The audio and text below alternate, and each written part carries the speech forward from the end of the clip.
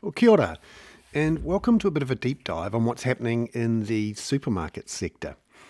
This week, there were submissions made to a parliamentary select committee on the changes going through Parliament to the Commerce Act, which would remove restrictive covenants and clauses on land titles and on shopping centre leases that allow supermarkets to stop other supermarkets from going into those shopping centres or other shopping centres being built on other pieces of land. This has been a key tool used by the duopoly of Foodstuffs and Countdown in recent years to ensure that there aren't any new competitors that come in. We've known about these leases and covenants for a while, and they were reported on in reasonable detail with some numbers in the final report from the Commerce Commission into its market study of the grocery sector. However, we didn't quite know how widespread the use of these leases were and how restrictive they were. Well, this week, Catherine Rich from the Food and Grocery Council made a detailed submission to the Select Committee, which included examples of the leases that have become standard for grocery operators when doing leases with shopping centre owners. And it turns out they're not just saying we don't want Aldi or others to bring in new supermarkets. They actually have clauses which mean that all sorts of little shops can't open, including the likes of florists, fruit and veggie stalls, nail salons, various types of takeout food. And this is to ensure that they can stop potential competitors coming in on areas that maybe even the supermarkets haven't gotten into yet. After the submissions to the Select Committee, I spoke to Catherine Rich from the Food and Grocery Council to get more detail on what's in these leases, which she has suggested to the committee needs to be specified in the law so that these extras, these real widespread exclusions can be stopped. In particular, because she thinks that it has been one of the factors in really cutting mum and dad, smaller to medium local stores out of the big shopping centres, leaving a bit of a wasteland, really, of the big shopping centre owners and then the really big fashion chains. Although, interestingly, some of the clauses in the leases also allow the supermarkets to stop fashion, electronics and other types of product from being sold in shopping centres. Now, then I spoke to Matthew Tukaki, who is the Executive Chair of the National Māori Authority, who have submitted to the Commerce Commission and are supportive of the Food and Grocery Council's submission to get rid of these leases and covenants, and is also keen to see new competitors come into the market. In particular, it sees the potential for iwi authorities to work with others to bring in either a third force or at least to help supply third competitors through wholesale channels or retail channels. And in particular, he'd like to see some of the individual brands still owned by Foodstuffs and Countdown potentially sold off to help bring in some of this competition. Foursquare, for example, which have smaller supermarkets up and down the country in various rural and provincial areas. And you've also got Countdown, which is owned by Woolworths Australia, having a couple of brands in and around the country which aren't branded Countdown, which are Super Value and Fresh Choice. So have a listen now. These are the full interviews I did with Catherine Rich and Matthew Tukaki this week after they submitted to the Business, Science and Innovation Select Committee in Parliament on the grocery covenants bill, which has been read for a first time and is now going through the Select Committee process. So, Catherine, what did you discover when you saw some leases that supermarket operators have with shopping centres? Well, we discovered that there was no one thing that was an exclusivity clause, that there are actually a suite of oppressive clauses that have the same effect of blocking not just grocery retail but almost any retail that comes close to a supermarket. But that was the first thing. The thing that we found the most surprising was some really oppressive clauses that do things like that require landlords to block district plans, new stores, new developments, and campaign on behalf of the supermarkets to oppose any new developments that may come close to having an effect on a store. And I had thought that this sort of stuff had been ruled out of the Resource Management Act years ago, but it would be interesting to know if we pulled the submissions that Costco no doubt had placed in opposition, how many of those would be legitimate and just people fulfilling the requirements of their lease. But the other thing was that while supermarkets have very narrow definition of what a supermarket is when it comes to liquor laws and other parts of legislation, in leases, a supermarket is described as an exhaustive list of almost everything. So they cover almost anything that can be sold to anybody at any time, and it's without limitation, so it's future-proofed if they want to add to the list. So most New Zealanders wouldn't think that childcare services, banking, finance, arts and crafts, men's shoes, and hairdressing and a whole bunch of other sorts of services would be deemed a supermarket, but in supermarket leases they are. In terms of the exhaustive list that we've published today, it includes everything that I can think of, perhaps apart from tattoo parlours and antique dealers, but who knows, that could be added at a later time. Now, it sounds flippant, but the reason I think the definitions are so broad is because the supermarket wants to have full control and veto power about who else the landlord leases to. And that has a big impact on the fabric of centres, the fabric of our communities, because a lot of the mum and dad shops, the butchers, the bakers, the delicatessens, the hairdressers, the pharmacies, I thought had all gone because of competition. I now wonder whether it's because they've been ruled out in these leases up and down New Zealand.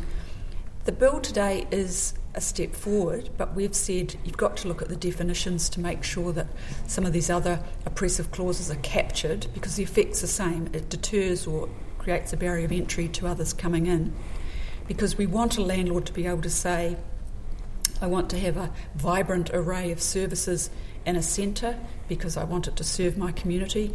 But furthermore, if an Aldi or a smaller format warehouse or any other grocery retailer comes in, that it's okay to lease to them because that's competition. Today, the Select Committee asked what would good competition look like, and when Matthew Tukaki of the National Maori Authority was questioned, he said, look, you need 4 or 5, you need a choice. And I would agree with that, because if you're looking at markets around the world, countries like Denmark and Ireland, which are pretty similar to New Zealand, they've got 7, 8 different operators, in some cases more, and we have a significant market.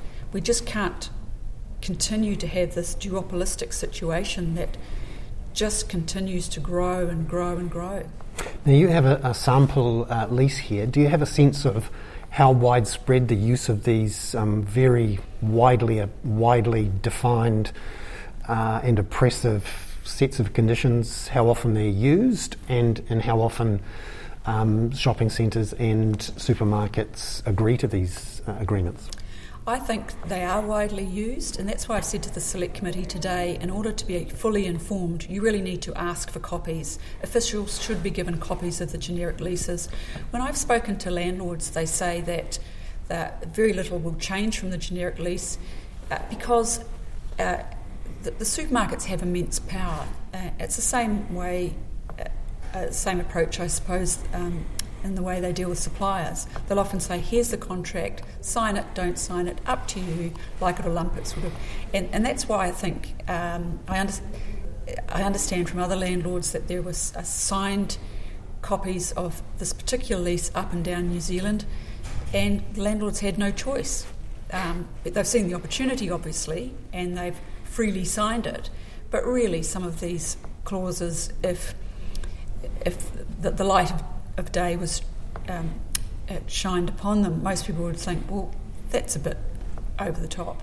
Who should police these clauses after the bill is passed to ensure that some new clauses aren't inserted or that they continue to be used? Who's going to be the policeman, if you like? Well, in the short term, the government has said they are asking the Commission to step up, but that, I imagine, is a short-term interim measure before the grocery regulator or the grocery regulatory body is set up.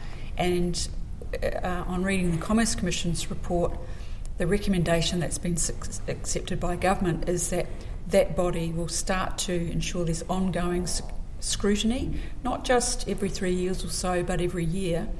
And what I imagine will happen is that the regulator will regularly go out, look at leases, look at the state of relationships with suppliers, publish reports which people like you will write about, and that will keep the pressure on, for improvement.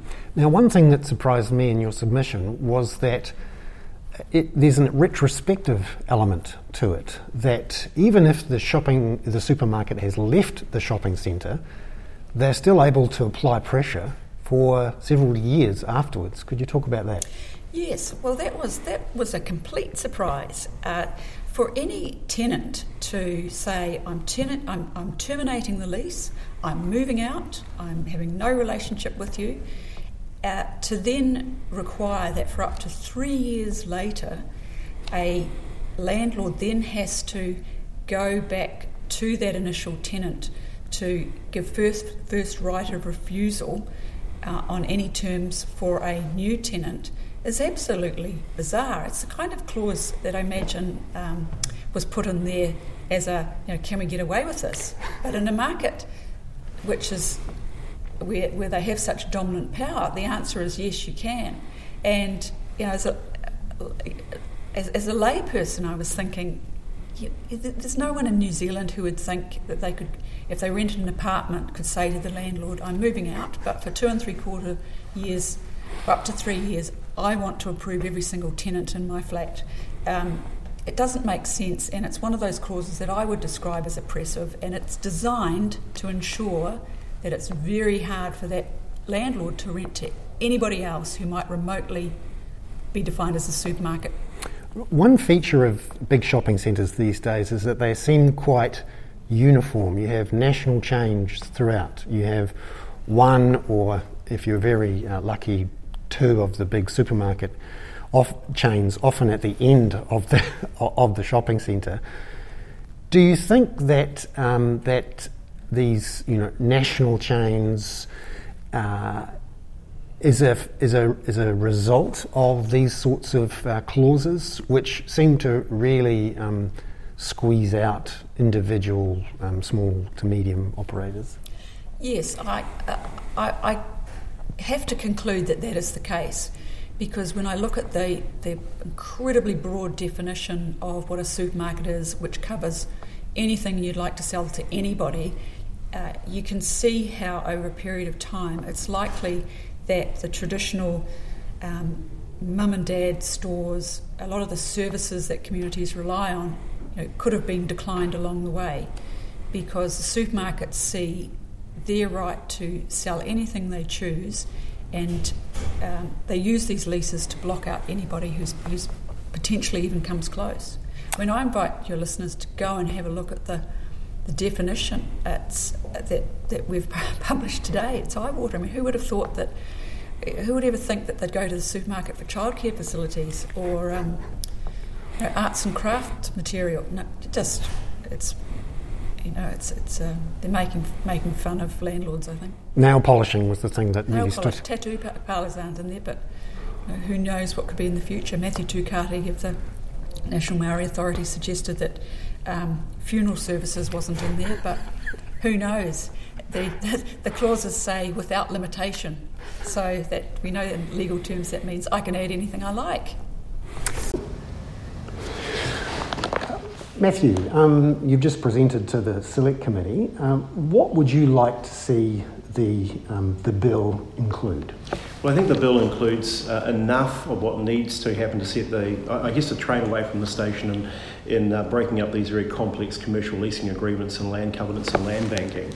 But as I've said to the Select Committee, that might be the case. Section 28, for example, I think is pretty solid, but it then comes down to its effective implementation and then monitoring.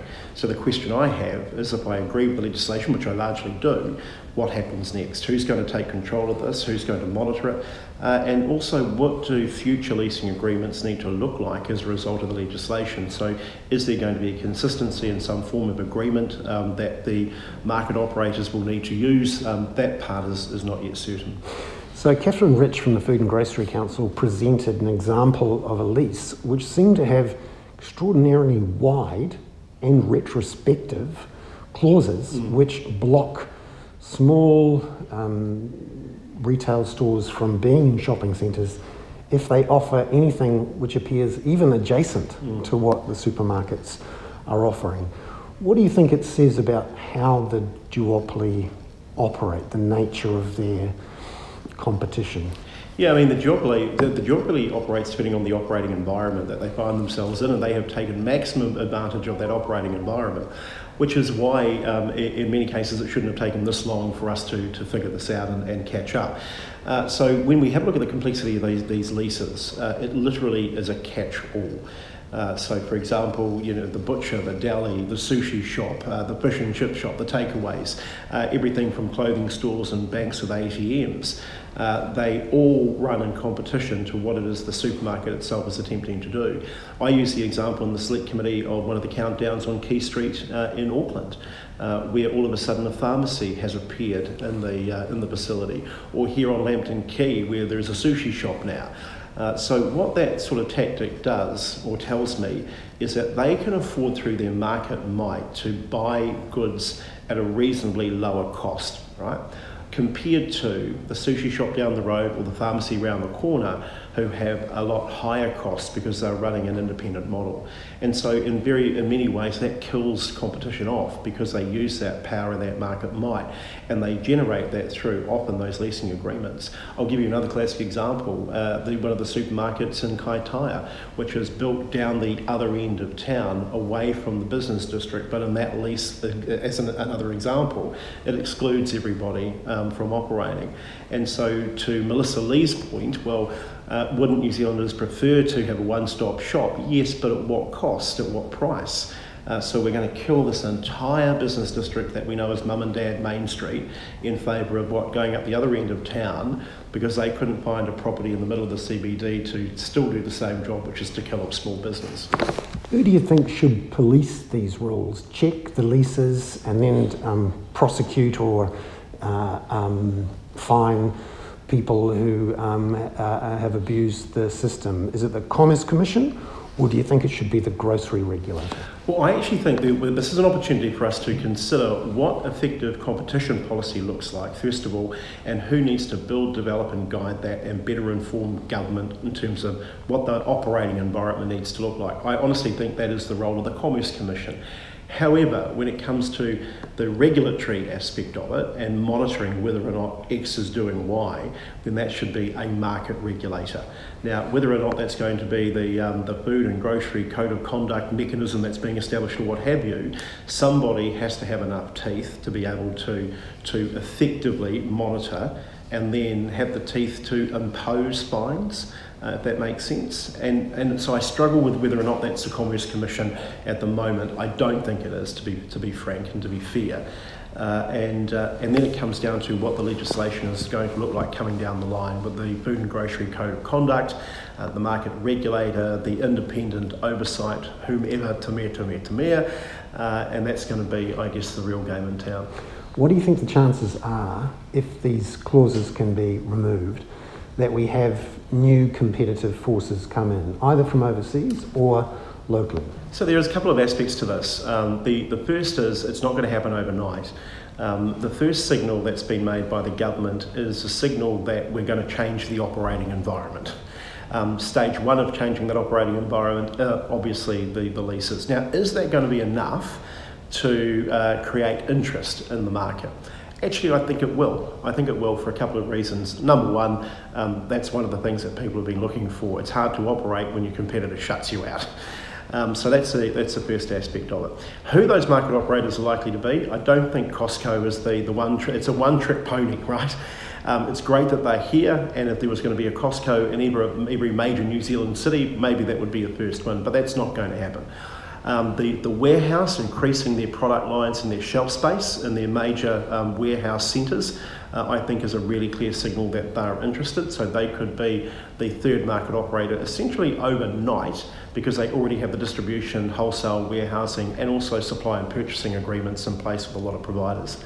But then it comes down to, well, is this an opportunity for iwi to be involved as well? It quite possibly could be if a foreign entity wants to enter the marketplace.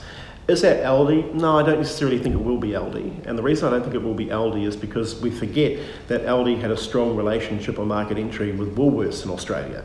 And that is probably not going to be the case here, unless obviously one of those countdown brands, associated brands, might be handed over that creates a ready network of both distribution and also retail outlets.